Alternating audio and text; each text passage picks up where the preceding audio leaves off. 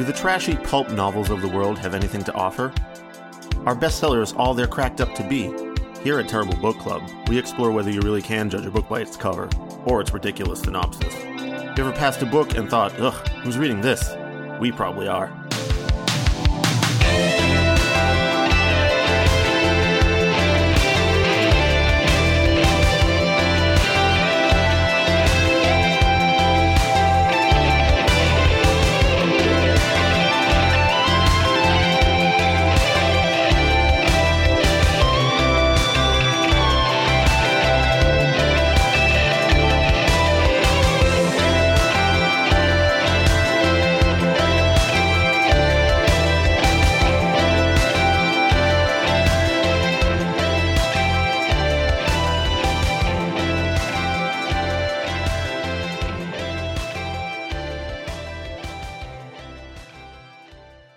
Hello and welcome to episode 174 of the Terrible Book Club. I'm Chris, and this is Paris. Hello. This time we read Campfire Stories of Western Canada by Barbara Smith, published in 2016 by Heritage House. Paris's friend Kristina recommended this for the show like 6 years ago. Really, again, not the timeliest with your recommendations.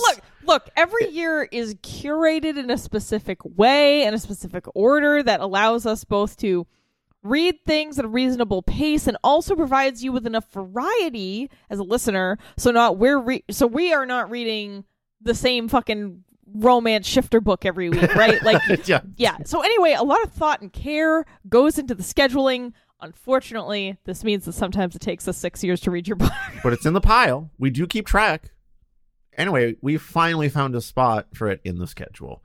Thanks, Kristina, for putting up with me talking about terrible books all the time at work when we worked together for several years. I honestly don't remember why you recommended it because it was so long ago, but I think I know now that I've read it. I think I know why. So thank you. And yeah, hope all is well. We don't work together anymore. It was long ago in terms of employment. But yeah, hope you're good.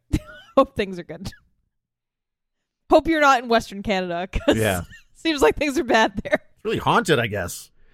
If this is your first time listening to this show, what we do here at the Terrible Book Club is read books that we assume will be bad based on their cover, title, summary, or some combination of the three. Sometimes, like today, we read books that our patrons, listeners, or friends recommend, albeit 6 years later. So we do the opposite of what most people do in a bookstore or while they're browsing the internet. Usually the experiment results in a disappointing read, but once in a while we end up liking the book. Content warnings for today will include our usual barnyard language. Woof, moo, bark, honk. Plus, cartoon-level spooky stuff like a beheaded ghost and sasquatches and spectral french fries. Ooh. Yeah. I guess if you're Canadian, content warnings today include talking about how Canadians are the softest in the game. we might be dunking on Canadians for a minute. If this book is any representation, y'all need to get actually scared for what I'm sorry. I do actually. I have some good friends in Canada, in Western Canada, actually. So I love you. I don't think this book represents you. I hope not. I guess we're gonna have to talk about horror stories, and I probably should have done this before the episode, but I guess I'll report back at a later time about what the true Western Canadians said about horror stories. I see. All right. Well, you can read the back of the book summary this time, Paris. Yeah. All right, so this is the back of the book summary for Campfire Stories of Western Canada. So this is what the author thought would lure you in, or I guess what the publisher would lure you in. A fun for all ages collection of over 30 spooky stories in settings across Western Canada. When friends and family gather around a campfire, good times and scary stories are sure to follow.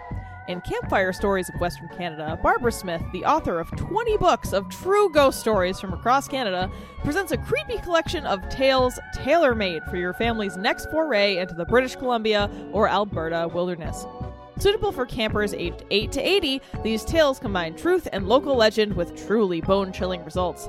From the phantom swimmer on a Vancouver Island beach to the lost lights of Waterton Provincial Park, these tales will keep the shivers running down your spine long after the campfire's last embers have died away. Okay, so it's a collection of very short ghost stories, so we're not going to list every character and setting. Although the setting is just Western Canada, so that's very easy to pin down. Eastern Canada, get the fuck out of here. I guess you're clear. I guess. Ghosts. I don't know what the Quebecois are really Canada. good ghost hunters turn out. Oh, no, it's because the Quebecois nationalists will only allow you to write about French ghosts. There's no other options. So they had to specifically make this about Western Canada because the separatists have taken over the East. All right, well, we're not going to summarize all of the stories in here. Honestly, it's a pretty thin summary today, and we'll end up reading some of the stories here. But the summary that we can give you is that it's your standard spooky campfire story fare, albeit even softer than usual, perhaps, as we mentioned. It's not standard. It is substandard. We do get the old man door hand hook car door chestnut in here. That classic. Yeah. So that guy started in New Jersey and went all the way to Western Canada or something. Traveling by grabbing onto car doors with his hook hand. If that's all this is. Yeah, he's a hobo, man. That's just how he gets around. And it keeps falling off. That's the annoying part. Yeah, it's like it's some cursed being or ghost who like is cursed to only travel by hook hand car door, and that's like everyone is terrified. But he's like, I'm just trying to get from point A to point B. They banned me from the Spectral bus. This is what I am cursed to do forever. Oh my God, that's what happens to all those tech entrepreneurs who try to reinvent the bus. This is how they're cursed in the afterlife. Yeah, they're forced to hook hand car door across that's Elon's fate. All right, but yeah, that's the deal. Like, someone sees a ghost somewhere and it flies away and they go, oh, I'm spooked. Yeah. There's one... Paris, you found, or you didn't find this, but I mean, you were the first to get to it, to reveal it to me, that there's a William Hope Hodgson in here. Yeah, it's not an act, though. It's not an act. There's no Karnak in this. It's not a lost Karnak.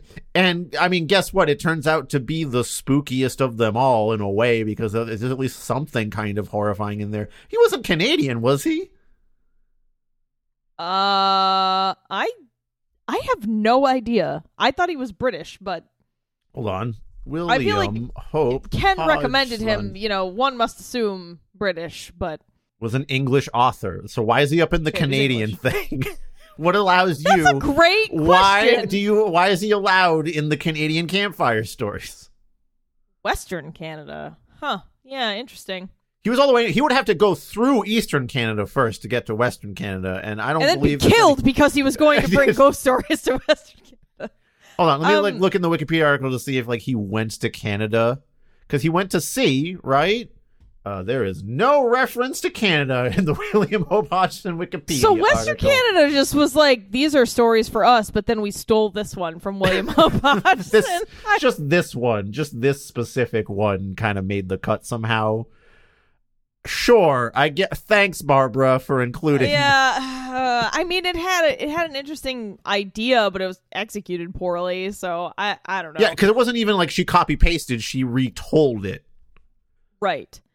Okay. So let's talk about what was good about this. What was good about it? I mean, I guess. If you really just want something quick and easy to spook a small child? Okay, no. That's not, you are going off script. This is not in the notes. You're wrong. All right, fine. I'm trying to be generous. All right, my first note about things that were good about this was, all right, there's an intro to this story collection that tells you how to read campfire stories. And I gotta say, I appreciate this because the first time I read to a group of children, I did a horrible job and had to be told by a coworker who was a dad that I needed to show the pictures and look at the children. I did not know. I thought you just read the book out loud. I didn't understand what I was doing. So For people like me out there who don't know how to read to groups of people, I actually think the intro is helpful. So that was good. I mean, great. Were you just like jealously hogging the illustrations to your own eyeballs? And you're like, these kids don't have to see these. I can enjoy them from here. Yeah, I guess I just didn't think it mattered. But then I was like, oh, right. Kids like pictures and colors. I don't know, man. I don't know how to do this. We can talk about the 3 stories that I thought were good. There is a story. Is it called A True Gentleman or The True Gentleman? Yeah, that's it. Where this woman is shopping in a mall, and she parks in the garage, and it's like at the end of the day, at the end of the night, and the mall's closing, and she's like the last person out of the mall, basically. And so she's like the only car on her parking deck and whatever. And she gets to her car, and there's and I forget, like, her tire. She had a flat, and there's one other car and a guy in the garage, and he like comes over to help her, and everything's cool. She's like, oh, he's just being nice. And then like at some point she gets the sense that something is wrong. Like he says or does something that spooks her. So she runs as fast as she can to like the stairwell and finds the guard, like the parking lot attendant. And he comes back with her to her car, and the guy is gone, but his car is still there. And they, like, I forget if they open the trunk or something. I don't know how they would open a stranger's trunk. I don't quite know. I think it was just already open. Oh, yeah, it was already open. And they look in it, and there's just, like, rope and knives and duct tape. And yeah, like, Dennis Reynolds' tools that he talks about. You know, my tools. I need my tools. Yeah, it was pretty horrible. I mean, that one was actually scary because that's just, like, legitimately a thing that can happen. Like, men trying to kidnap people in parking garages. Campfire stories can also be educational to people that... Maybe the campfire stories should then be like, and that's why you don't open a spam email and click the links. And then all the money was drained from her account. I mean, that would be better than the other stories. Anyway, that one was actually scary because it did feel extremely dark. Like a live person was going to harm another live person in a scenario that was very believable, which is what made it scary. The other story that was pretty good was The North Door. This is sort of more of a, like, not scary, but, like, chuckle and spooky, like, spooky and kind of funny. A spooky chuckle. A spooky chuckle. Ooh, yeah. Ooh. It's a story of this old woman who's lived in this hotel, or lived in this like high-rise apartment building forever, and she is like, oh, you never go to the south elevator, you always use the north elevator, because like the north elevator drops her off right at her door, basically.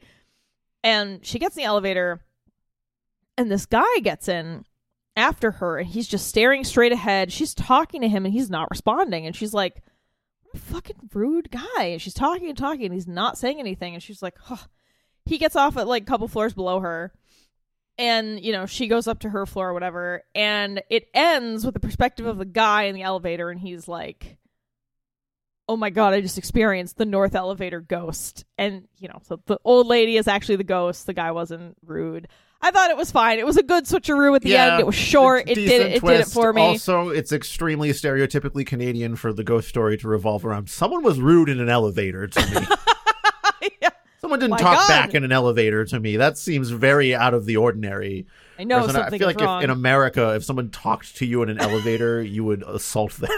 Or no, I mean, just don't pull out respond. your big iron and fire at them.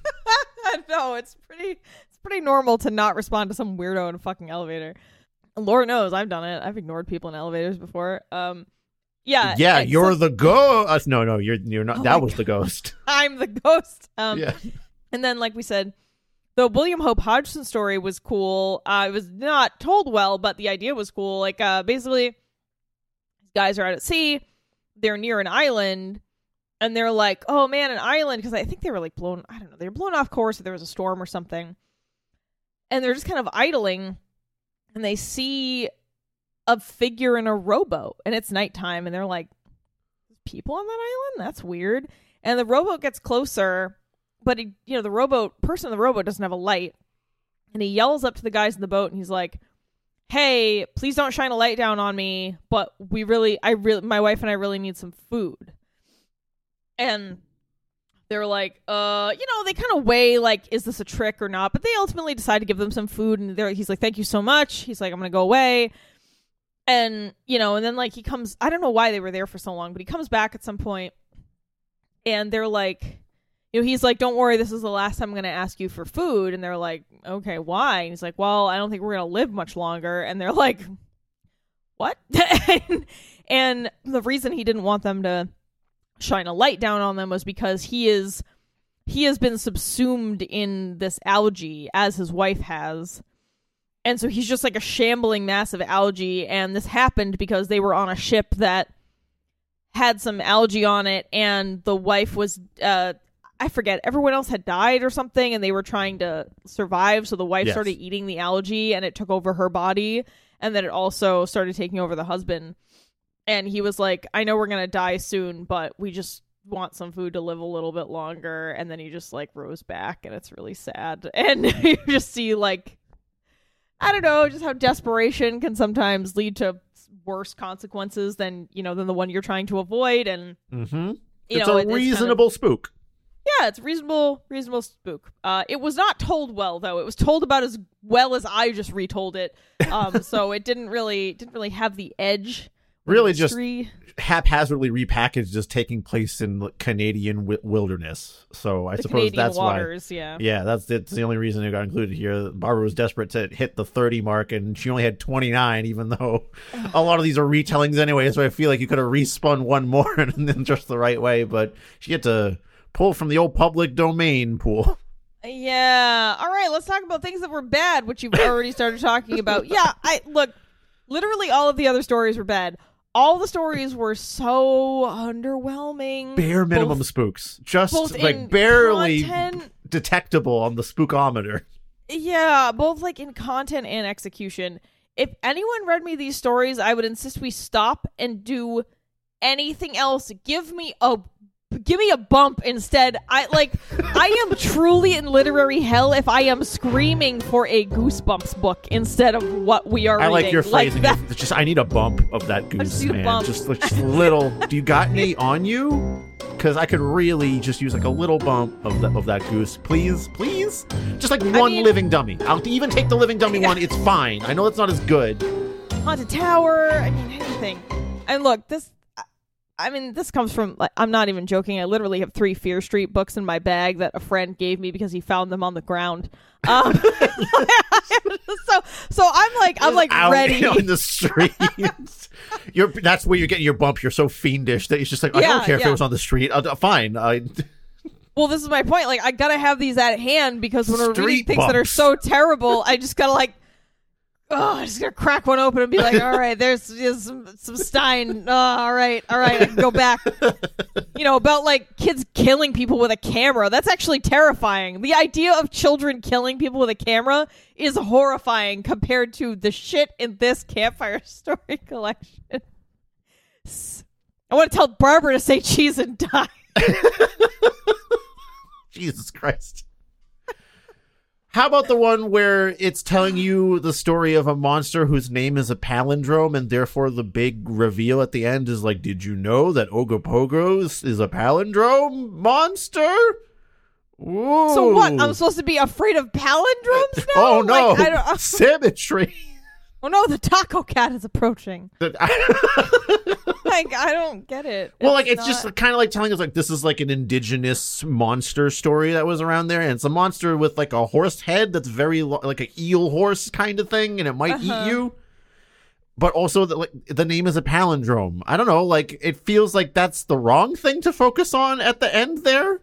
I mean, it's just your classic lake monster in North America. That was sure. The idea is taken from the indigenous people, but it's like your Loch Ness, your Champy. That's all it is. Exactly. So why not focus in on like most of the story is about this guy that goes across and forgot to leave his sacrificial horses for the horsehead monster. That's kind of weird, actually. Now that I'm thinking about it, why would the horsehead monster want to eat other things that looked like it? Well, it's a serpent. It's not a horse. It just has a horsey head. Does it have a horse head because it eats horses? It's like a snake, and it like ate the horse whole, so the horse head is just stuck in the front of the snake head, and he couldn't really swallow it, so it looks like it's a horse head. I don't think. No, I think people just had trouble describing what it looked like. So, let me double check here. I'm pretty sure it does not have an actual horse head. Anyway, it's not like we get that story is retold in some way, but the way it says Ogopogo is a palindrome is at the very end, as if it's not the punchline, but you know what I mean, like the big thing at the end of the horror story that's supposed to make you get those bumps, those goosebumps. And I don't know what's particularly horrifying about having a palindrome name. Yeah, and speaking of other ones that had especially bad endings, there are 2 or 3 of them that end with, and that man was X. And one of them is, and that man was Teddy Roosevelt. Like, I just can't believe this continual joke that we have on this show actually showed up in a book, and it was printed with a fucking straight face. Like, it was the Sasquatch story where it's like, and the man that was hunting the Sasquatch was Teddy Roosevelt. I was like, He's not even a Canadian president. Why do you guys care? Yeah, that's a good point. This is Western Canada. Why are we talking about Teddy Roosevelt? He was up in there, I'm sure, right? So there must be some urban Rough Rider legends or whatever about Teddy Roosevelt in Canada, too. He was up in there, but he was born in New York. So it's not even like, he was born in Canada, because you got to be born in the U.S. to be president, right? That was a whole thing a few years ago. So I don't really get why. I mean, he was very into, the outdoors. So I'm sure he did some outdoorsing in Western Canada at some point. But it's a weird choice. And I forget who the other two that ended with and that man was Abraham Lincoln or something. That man was Justin Trudeau, the only Canadian politician that I can name right now. So many of these were so bad. I think your note is pretty good. Because I think that's actually way scarier. The note I had here, it was about, again, coming back to the fact that these are bare minimum spooks that we're getting here. And I guess that's fine if it's for kids and you can't be like, and then they realized that they were powerless to stop corporate malfeasance, which would lead to the housing market being impenetrable unless your parents give you a house or you and your partner land high-paying jobs. Whoa! The kind of shit that's spooking us millennials all the time, right? If it's for kids, man door hand hook car door is fine for them because they've never experienced a spooky story before. So you just got to put the flashlight under your face and be like, and then he was rude in the elevator. I don't know, man. And then the monster had a name that was the same forwards and backwards. Have you heard of a palindrome before? I think kids could understand being eternally homeless or house insecure if you wrote it in the right way. I disagree. These stories suck. All right, so we actually have a couple stories that are basically just about ghosts stealing your money, and so Chris and I have some questions. There's 2 stories in here, right, about ghost retail establishments? Yes. I'm going to read... Should I just read the first story? That one's kind of long. I think which one's shorter, the diner one or the theater one? By long, you mean 4 pages. Yes, that's what I do indeed mean 4 pages. But okay, which one is slightly shorter, the theater one or the diner one? What's flavor of retail spook? Wow, the theater one's actually 6 pages, so I will read the first one. Sure. We'll go ahead and read the first story. All right, everybody. All right, we got the fire going. Flicked on my flashlight. The little s'mores sizzling. It's dark. We're outside. This is the tale of the roadside diner. A couple of years ago, a few of us were heading back from a week's camping in the mountains. We'd had a great time. Lots of hiking, swimming, climbing, and general unwinding. Late in the evening of our last day at the campground, we all piled into the van and headed for home. Driving at night wasn't a concern for us. We were all familiar with the route. And also, fucking headlights exist. Why is this a note? We were a good 80 kilometers into the trip when Gina, who was riding shotgun, noticed a strange light up ahead. We all stared at the glow, but no one could figure out what it could be. Maybe it's a UFO, Greg teased. Except it's not flying, countered his brother Joe, who was driving. Ashley, ever the sensible one, suggested we just keep driving till we were closer to the light and could figure out what it was. Well, since you're Ashley, the voice driving, of reason in the car, just like, hey guys, fucking relax. Just if we keep going forward, we'll figure it out. A few minutes later, we could plainly see that the glow Gina had first spotted was a brightly lit neon sign welcoming hungry travelers to a roadside diner. I was puzzled. That place must be new, I said. I've never seen it before. Maybe new, but totally retro, Greg noted. Let's stop for a burger. I'm up for that, Joe said as he steered the van into the parking lot.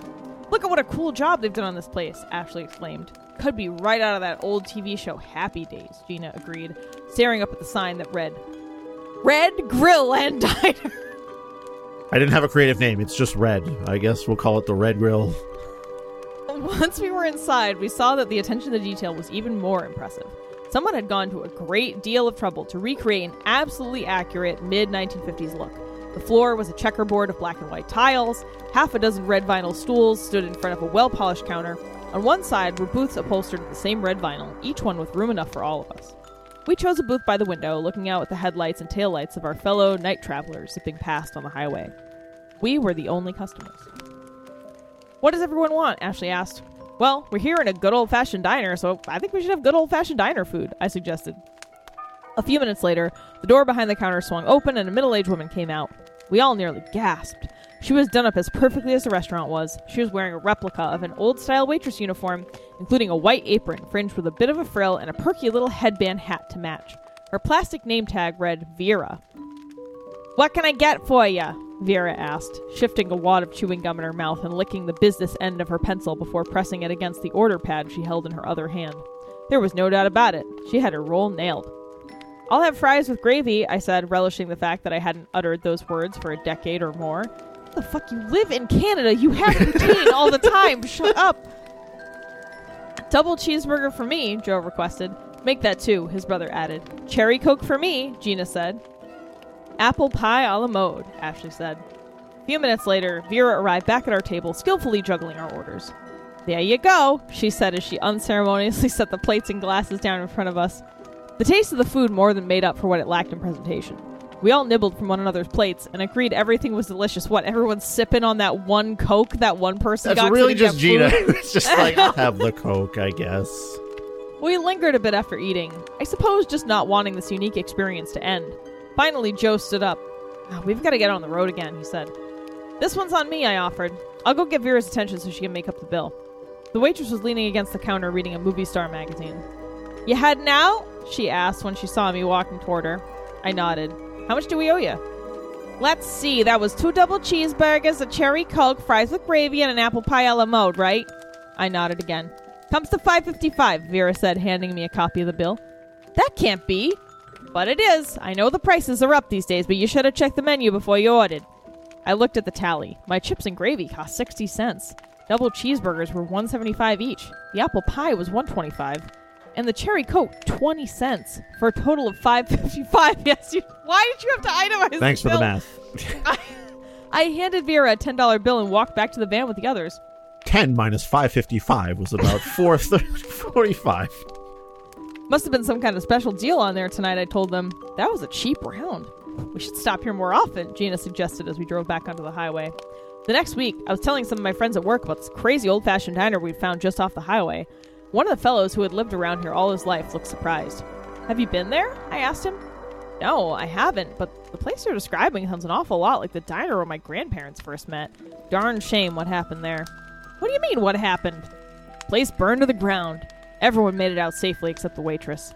My folks always said Vera gave her life for that place. I guess, in fact, she did. Vera? Yeah, she worked there. Was real devoted to the place. You know, you've got me thinking. Pretty sure that fire happened almost exactly 60 years ago. It was around the end of August. Anyway, I remember that part for sure.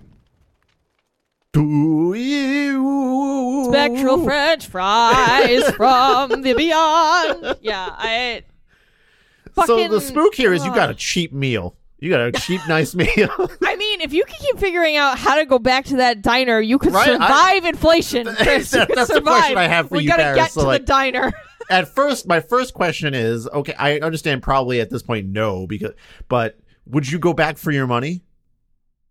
Like, assumingly the diner isn't there anymore. No. Okay, for $5.55 probably not. I'll just let it go. But it's probably like on the ground in an abandoned parking lot somewhere. Oh, you're right. Yeah, because it would just be in the ashes of the dust of the diner. I guess you could go fish it out. But, right, like if you're like, it's there. But then Vera's going to fucking haunt you forever, and I don't know if How do you know? Maybe she just only shows up that one night of the year, and you can get your fucking money back and have also had a good meal. Okay, what if the one night of the year where this diner's going to be open, so you just order fucking everything. Can you take the ghost food with you and freeze it at home so that you can live off of it for a month? I want 5,000 double cheeseburgers, Vera. I want that's like 10 years worth of burgers, actually. So. Wait a second. So is Vera also the cook? Is there a ghost? Is there just no cook back? Well, yeah. So it said Vera was the only one that didn't make it out, right? Like at the end of the story. So she is also the one cooking there, unless the fries and burgers and cherry cokes materialize out of nowhere. What if God? That is hell, man. Imagine. Being destined to just cook and serve diner food for the rest of your eternal existence. Oof. I think I would go back to the ghost diner for $5.55 for all that food, man. I would definitely go back to eat there again. Yeah, if I knew what time the ghost diner was going to be there, I'd be there. What time is the ghost diner? Can you check ghostal maps? I would definitely go back not just for I would just at least go back to see if my money was on the ground. Yeah, I would dropped too. Or whatever. Mm-hmm. Yeah, I would check it out. But does ghost food nourish you?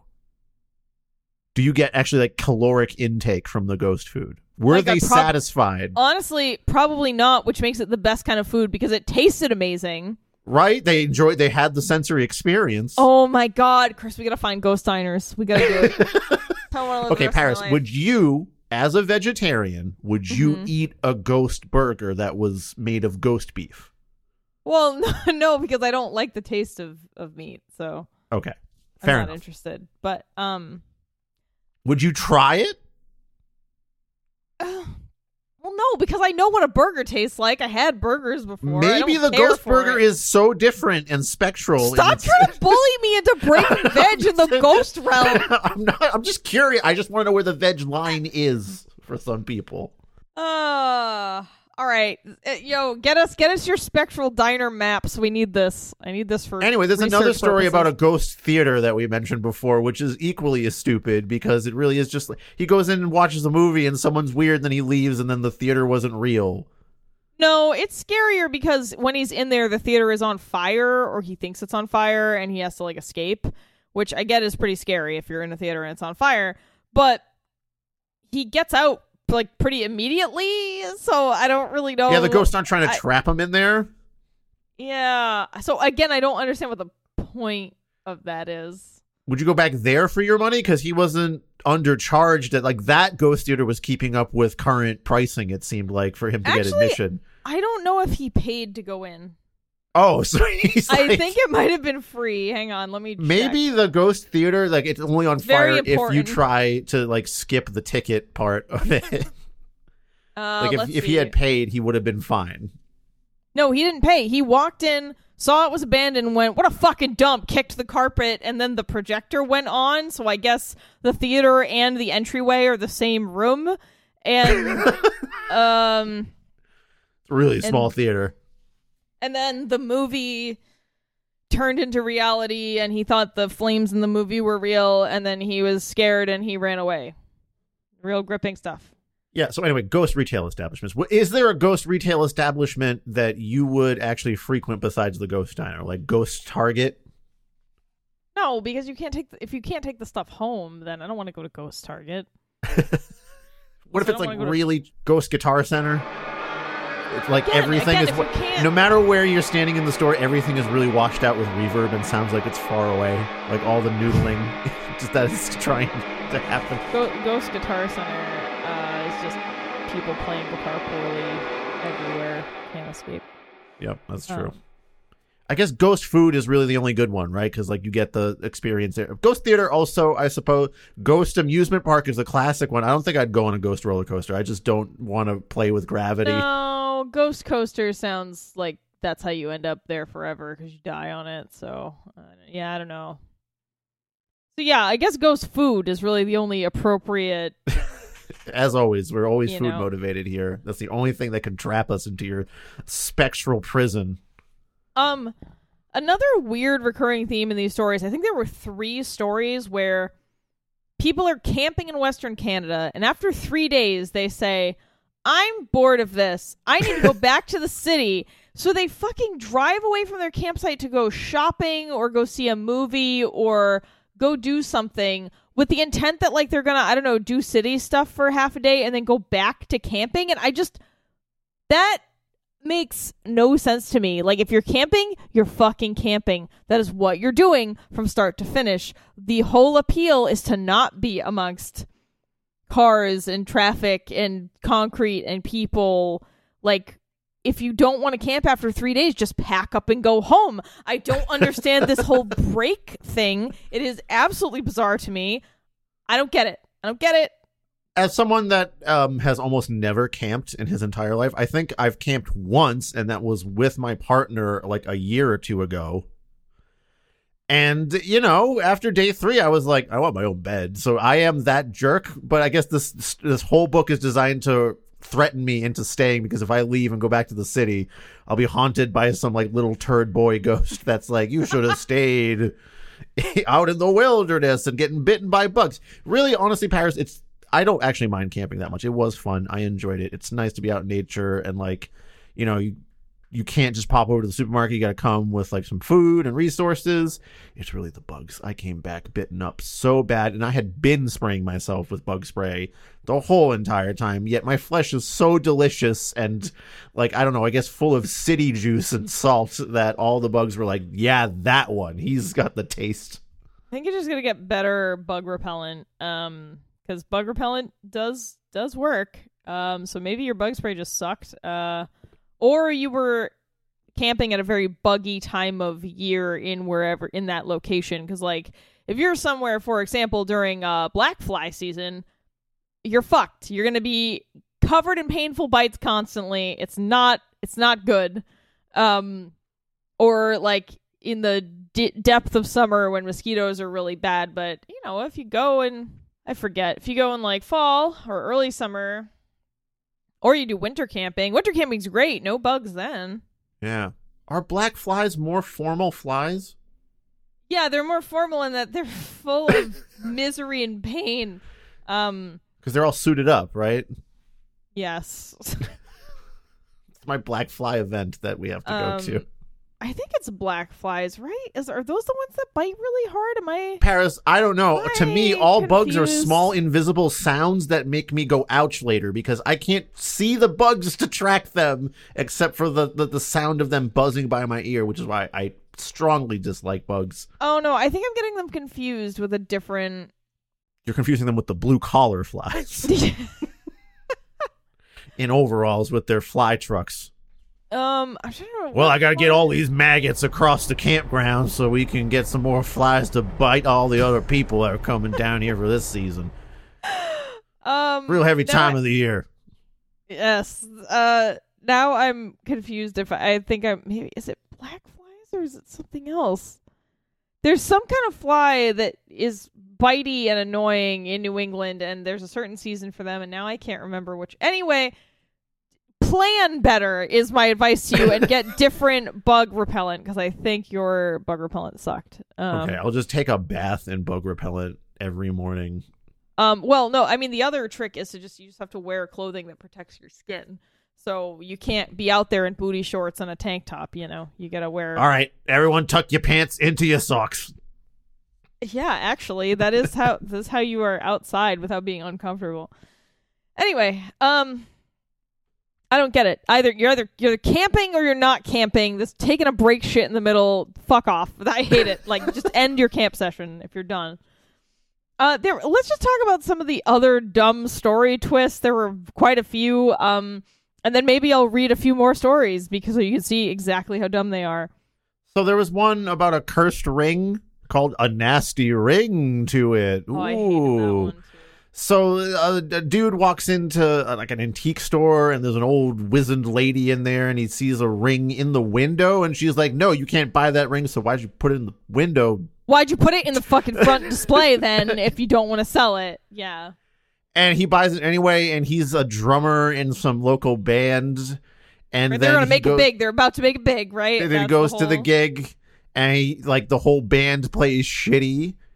Assumingly because of the cursed stage. They get booed off the stage, like the old Apollo Theater fucking hook coming off the side to yank the whole drum set off. That didn't really happen, but that's the impression that you got there. Yeah, Shepherd's Crook came out. Yeah. Yeah.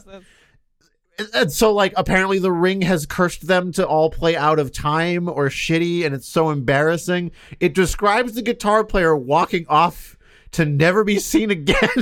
He walks off into the grass. Into the tall fucking grass. No, I added that detail in the notes there, but it just made it funnier to me to imagine him just getting swallowed up by I don't know, some fucking Iowa corn husk grass or something. Because he's so embarrassed about the shitty gig that he played. Listen, man, if guitar players had to fucking disappear into the wilderness every time a bad gig happened, there'd be none of us left anymore. I would have been long gone. Yeah, there'd be no musicians left if that were the case. It happens, man. And then also the drummer hurts his hands enough that he can never drum again.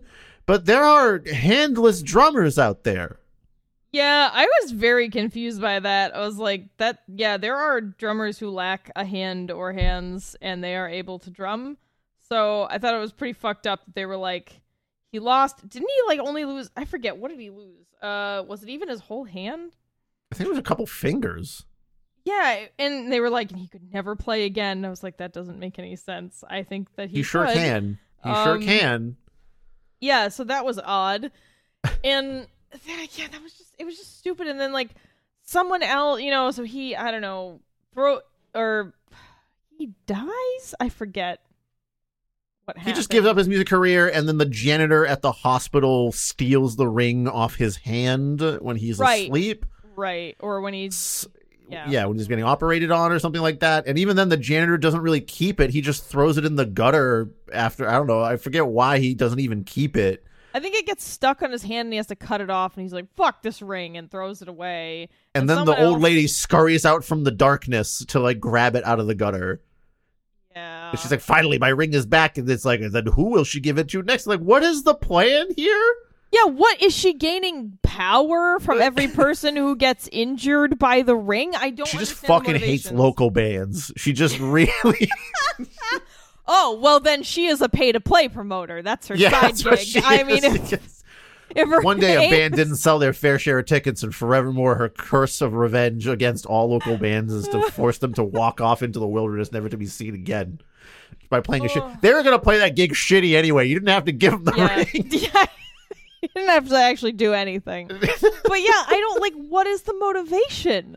It doesn't make any sense. It's okay, it would be one thing if the woman didn't know the ring was cursed and just sold it. That would be fine. Why are you trying to make a connection between the woman and the ring? What does she gain? There is no apparent reason for her to want to keep recycling the evil cursed ring back into the population. And if she wants to do that, why would she not want to sell it? Or is that her move to get you to buy oh, it's my special ring, you can't have it? I guess, but it's just not clear. It's bad. Paris, and then how embarrassing of a gig do you have to play to want to walk into the ocean? What would have to happen?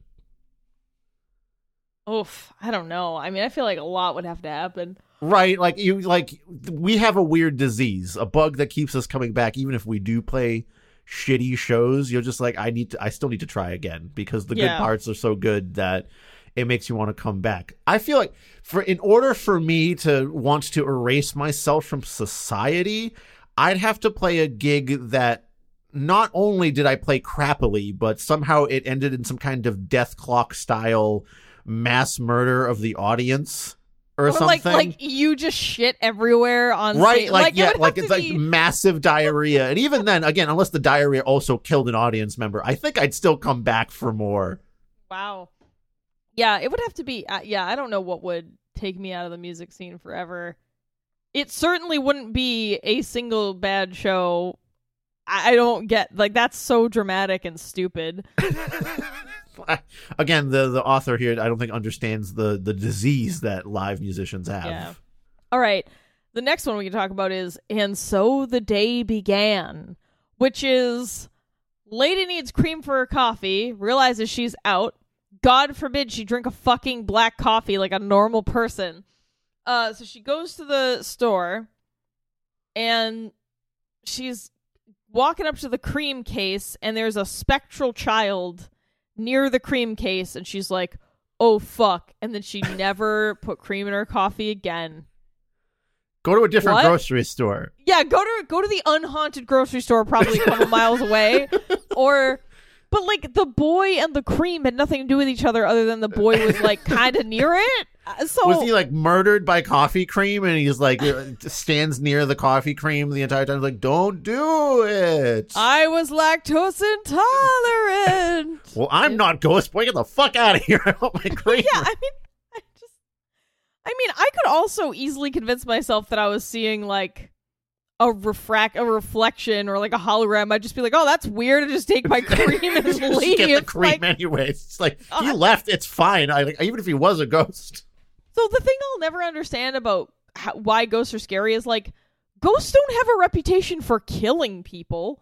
Like, why would you be afraid of a little child? Like, it's not gonna kill you. It depends on the ghost story, right? I guess they're assumed to always be malicious, but if it's just a little child next to the creamer, I don't know. Like, I would still just be like, can I like hand you the creamer? Like, what can get you to shuffle off this mortal coil, this immortal undead coil, I suppose, to like get you out of, like, what can I do for your little boy? Like, do you want to smell the coffee creamer? Like, it's the brown butter cookie one. That one's really good. Yeah, I mean, my instinct would similarly be like, how can I help this ghost? Not like, I'm never going to drink cream again. And the thing is, the little boy ghost didn't even do anything. It's not even like he looked at her and said, boo. He was just there, like, looking at ice cream. And she was like, oh, no, a child likes ice cream. It didn't make any sense. I guess you're supposed to assume she never went to the grocery store for cream ever again, but she still went to the grocery store. Right, she still ate food. It's Instacart for the rest of my life. Yeah. All right, I think I'm gonna read "Happy Birthday," one of the worst stories in this whole collection. Okay. Amanda opened her eyes a tiny bit. Happiness coursed through her body. She curled her toes around the soft flannel lining of her sleeping bag and smiled to herself in delight. What a great sleep she'd had. Nothing so refreshing as spending the night safe and sound, surrounded by loved ones, all hidden away in the deep dark wood where the world's troubles would never think to come looking. Better still, today was her birthday. The only present Amanda had wanted was a family camping trip at the lake, and everyone, all her brothers and sisters, grandparents, and of course her parents, had made that happen for her. She couldn't remember ever feeling so content, but then she'd never celebrated her 20th birthday before. If you thought this was a child who was like 7, I did too, and that reveal was scary to me. Next month, she'd be off to college, but for now, she could just enjoy. Starting college a little late, I guess. This evening, maybe while they were barbecuing dinner, she would say a few words to make sure everyone knew how very grateful she was that they had all come together to celebrate her day. 3 generations, all of them healthy and happy, and knowing that without one extraordinary date with destiny, a long time ago in a galaxy far, far and far away, none of them would have ever been born. That place was London, England, and the date was Saturday, September 7th, 1940. The Second World War was at its ugly and deadly worst. Nazi bombers roared across the English Channel day after day, destroying the city of London and killing thousands of innocent civilians. Amanda's grandmother was just a baby then, in the light of her mother's life. At the first sound of the air raid sirens, the young mother would bundle her tiny daughter in a blanket and hurry to the nearby shelter. And that's where they would spend the day, huddled underground with hundreds of other Londoners as the enemy's planes swarmed overhead, pummeling the city with bombs. As night fell, people returned to their homes. But on this night, that little baby and her mother were stopped at their front door. Holding the child in one arm, the woman pulled the house key from her pocket and fitted it into the lock. Suddenly, a swirl of dark, dense air filled the doorway. She stepped back, grasping the baby more tightly. The whirling mass lengthened and thickened until she could make out the blurred image of a figure. a man with long, uncombed hair flowing down over a dirty white robe. "Do not stay here at night," the being ordered in an eerie whisper. "Return to the shelter." The air buzzed with static electricity for a moment, and then the phantom vanished.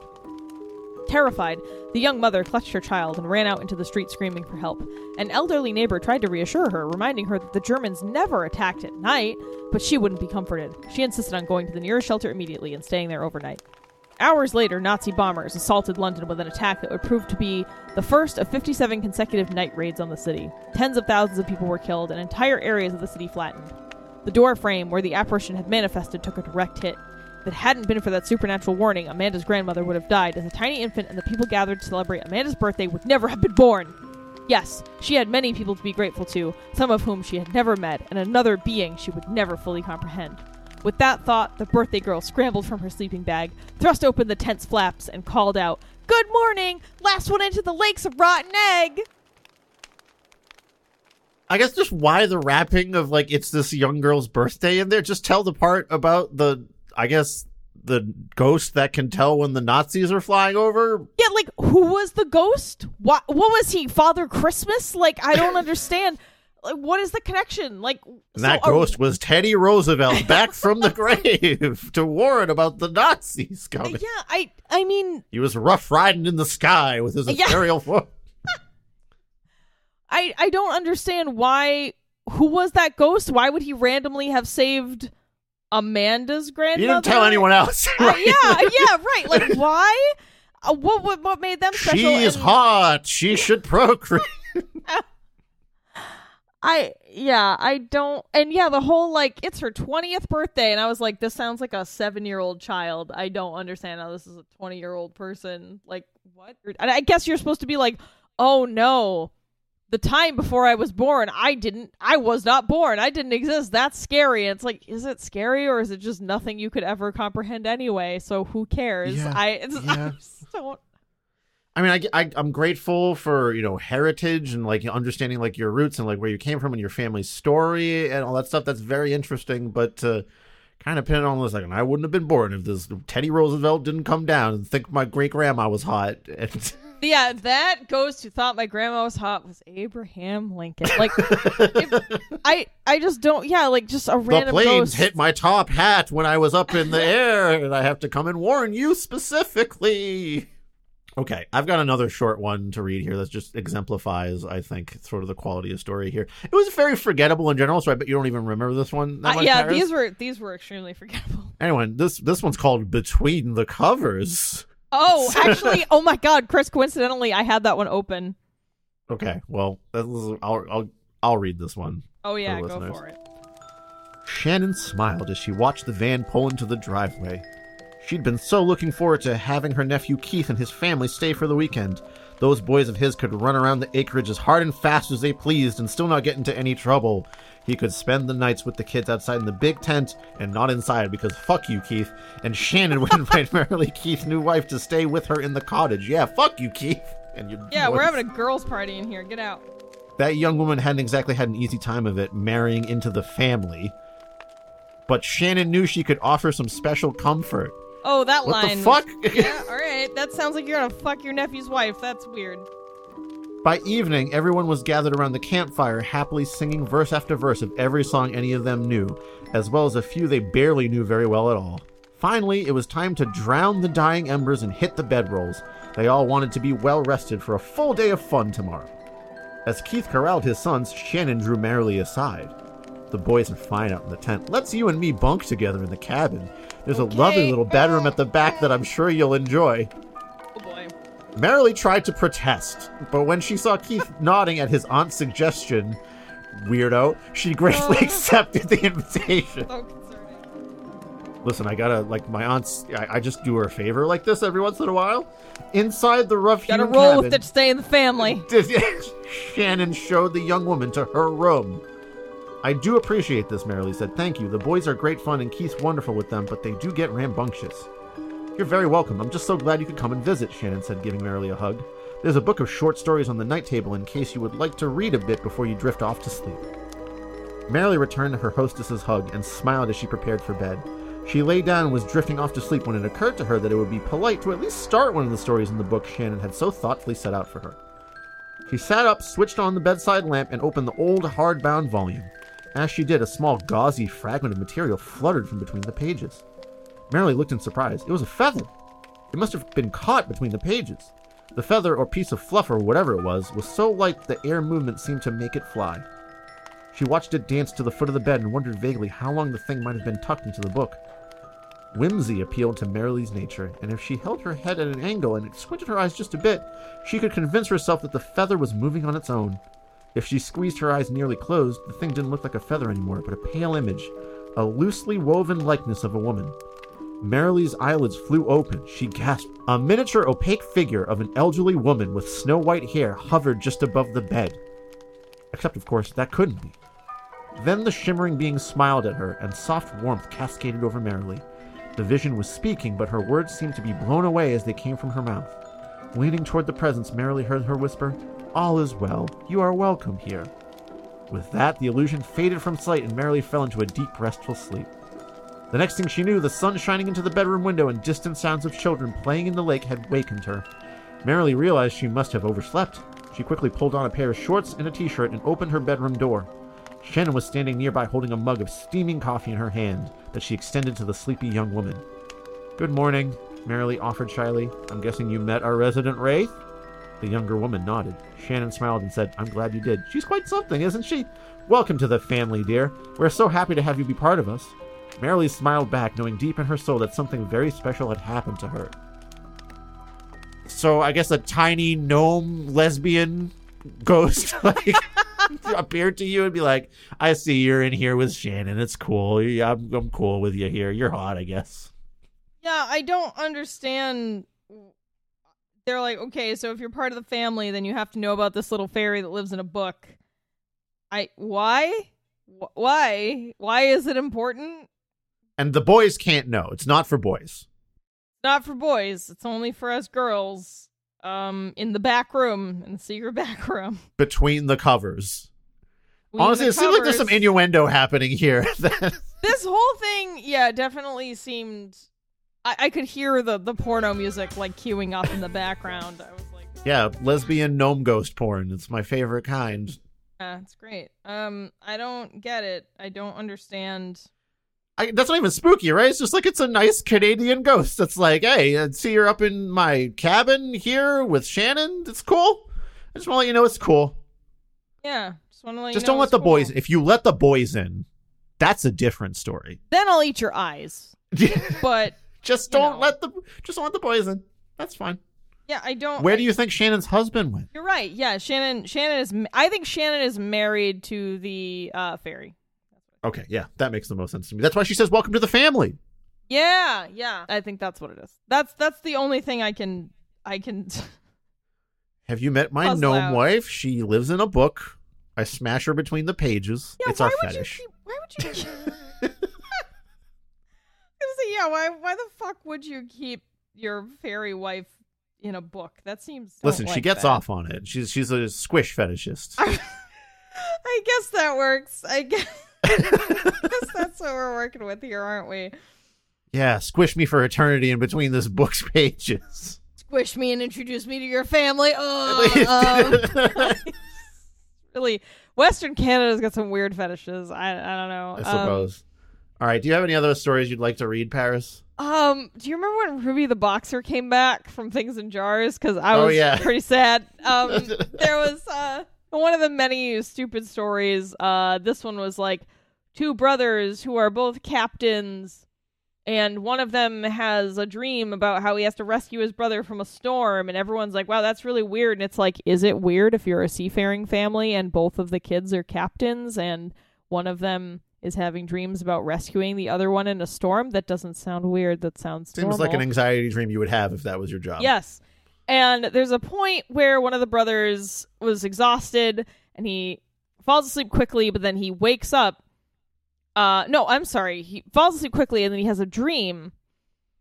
And in the dream, the terror was even worse because a glowing, transparent mirage of a being appeared and extended its hand toward Adrian. a single word, family, was scrawled upon the specter's palm, and I don't think it's the guy from Things in Jars. I think it's Vin Diesel, or Vin Diesel is playing that role. Yeah, it's moderately slow and the sort of furious, the ship version of Fast We can't really go that quick, honestly. Yeah, but the storms are furious though. Yeah, the storms.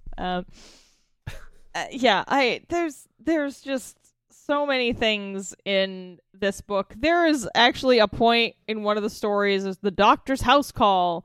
There's like this kid comes to get this doctor to save her mom, and the doctor says, "But I'm a surgeon, not a physician."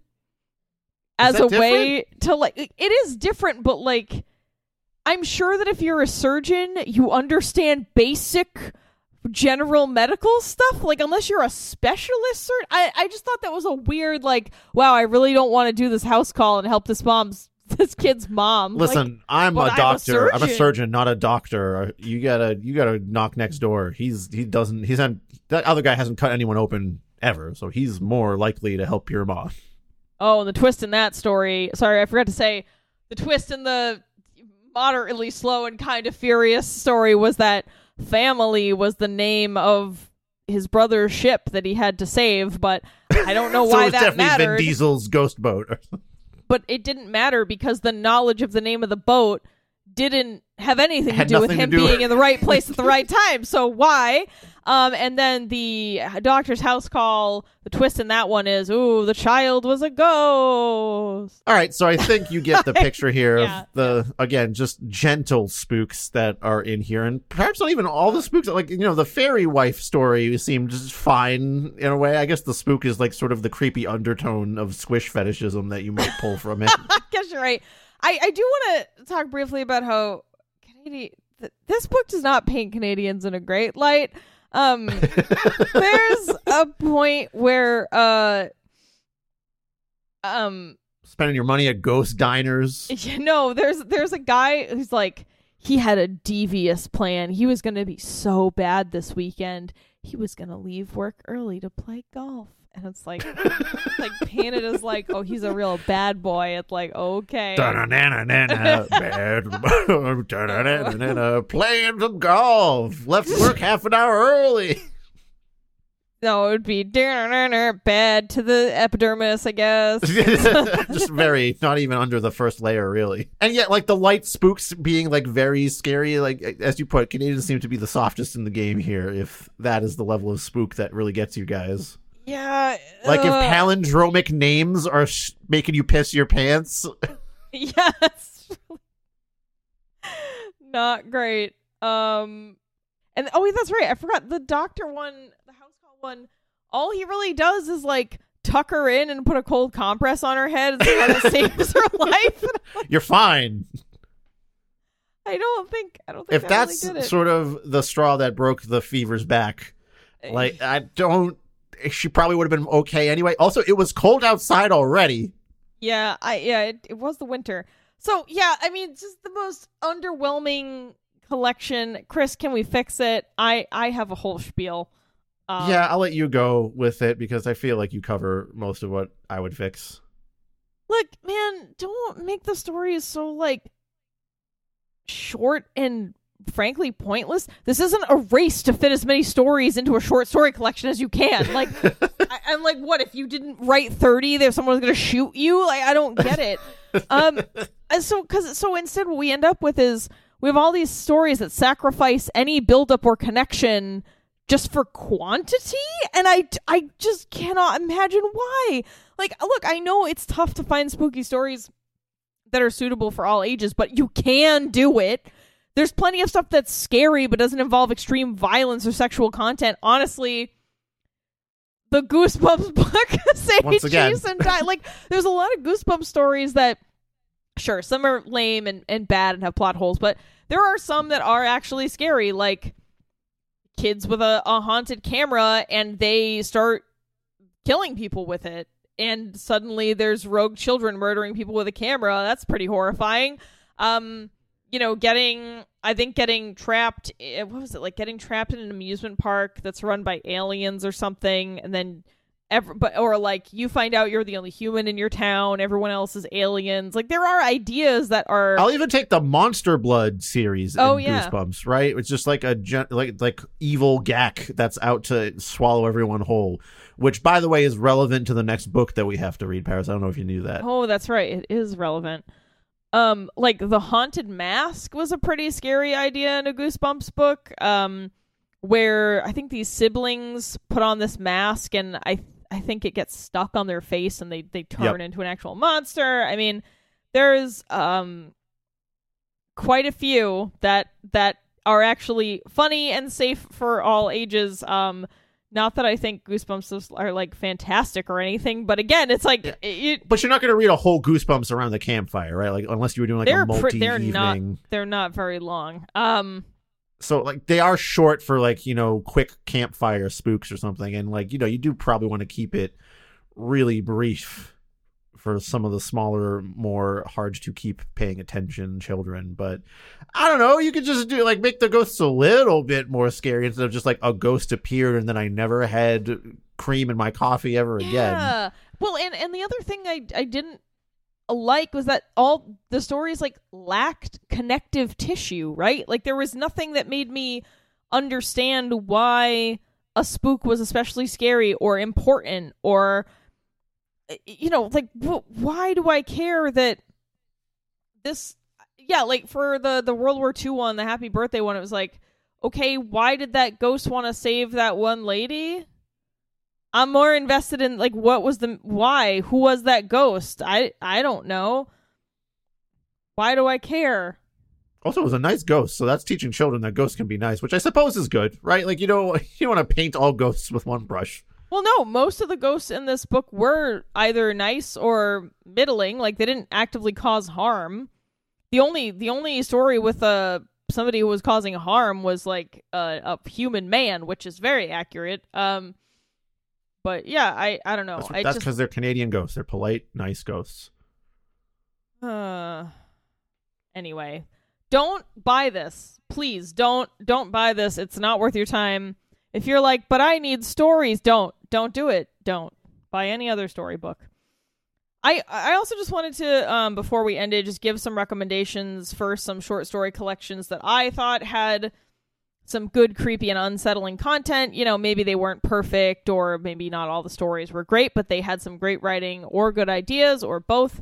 Her Body and Other Parties by Carmen Maria Machado, Jagannath by Karen Tidbeck, La Femme Grotesque by Victoria Dulp, and then you get some classics here. If you're looking for some campfire stuff, maybe if you got some adults, Books of Blood by Clive Barker is a classic, and then if you got adults and kids, honestly, just pick up the 3-book series, Scary Stories to Tell in the Dark by Alvin Schwartz. We all remember those. Classic stuff right there. Illustrated by the inimitable Stephen Gamble. I mean, those have a mix of like silly and actually scary, and they're pretty short and easy to read around a campfire. I don't know. That's it. Those are my recommendations. Uncontested royalty of, short, sweet, spooky stories. Yeah, and I'm sure there's plenty of other stuff out there. I mean, I particularly really like short horror story collections. This is kind of my jam. So, if any of you have come across great short story collections, please tell me about them.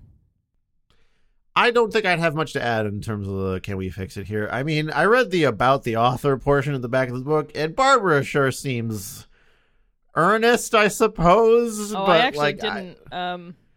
It's not like you're going to get too much revealed to you when you read it, Paris, but it just seems like she was like, I'll just put together 30 stories for the kids. It'll be fun. And that's why we got kind of this sort of middling effort level thing that does not really spook. So I generally agree with everything you said for Can You Fix It, but I agree there's better short spooky story collections out there. Yeah, and I just want to stress that, like, don't sacrifice quality for quantity. That's really what happened in this one, I feel. So don't let that publisher keep a gun to your head and be like, you got to hit 130 pages. Miss Smith or the dog gets it. Like, don't go publish somewhere else. Self-publish. Don't do it, Barbara. It's the ghost of Teddy Roosevelt that appeared to her and said, "You must make it 30. It's the president's number. I'm from Canada. It doesn't matter to me. Do it, bitch." Like, I don't know. Theodore Roosevelt was the 26th president, so I feel like he would have been like 26. Like, I don't know. This is terrible. All right. This was a bad book. Don't buy it. Please buy any of the other things we recommended instead, and we will see you next time. All right, but first, let's thank the patrons. Oh, yeah, we got to thank those. They're important. Thank those patrons. Okay. All right, well, thank you, Greg, Veronica, Will, Dee, Jared, Arant, Senia, Jakub, Lycoris, Elliot, Kieran, Martin, Jay, Luchek, Miri, Yanka, David, Julius, Anya, Patricia, Austin, Donnie, Beast with the Least, Scott H., Robin, Laxtodes of the Void, the taco-eating unicorn, Last Man on Earth 01, Funny Robot with Antennas, Hobbyboy 93, Harry, Mason, Renee, Emmy, The Ugly One, Bleached Black Cat, Julius the Nice Dragon, Eastern Swiss, Rudy Bo Booty, and our Ko-fi donor Kiwi Thing. Thank you so much for supporting the show. Hooray! All right, well, go read some actually spooky stuff, and we'll see you next time. Yeah, I guess I'm gonna just get in an elevator and make sure I'm always nice and polite to anyone that talks to me, or else they'll, I don't know, just. The ghost didn't even do anything. He just thought he was a jerk. I don't want ghosts to think I'm a jerk. So I want people to think I'm a ghost. So I'm gonna just not respond to people in elevators. I'll continue my long tradition of not responding to people in elevators. All right, we'll see you guys next time. Bye. Bye. Thank you for listening to another episode of Terrible Book Club. Terrible Book Club is an independent podcast produced by your hosts, Paris and Chris. Sound design and audio editing by Chris, with sound effects and music by Epidemic Sound and sometimes also Chris. Our theme song is Kiss by Yearn, which is, you guessed it, actually also Chris. You can find more of his soothing synthy sounds on Bandcamp at yearn.bandcamp.com.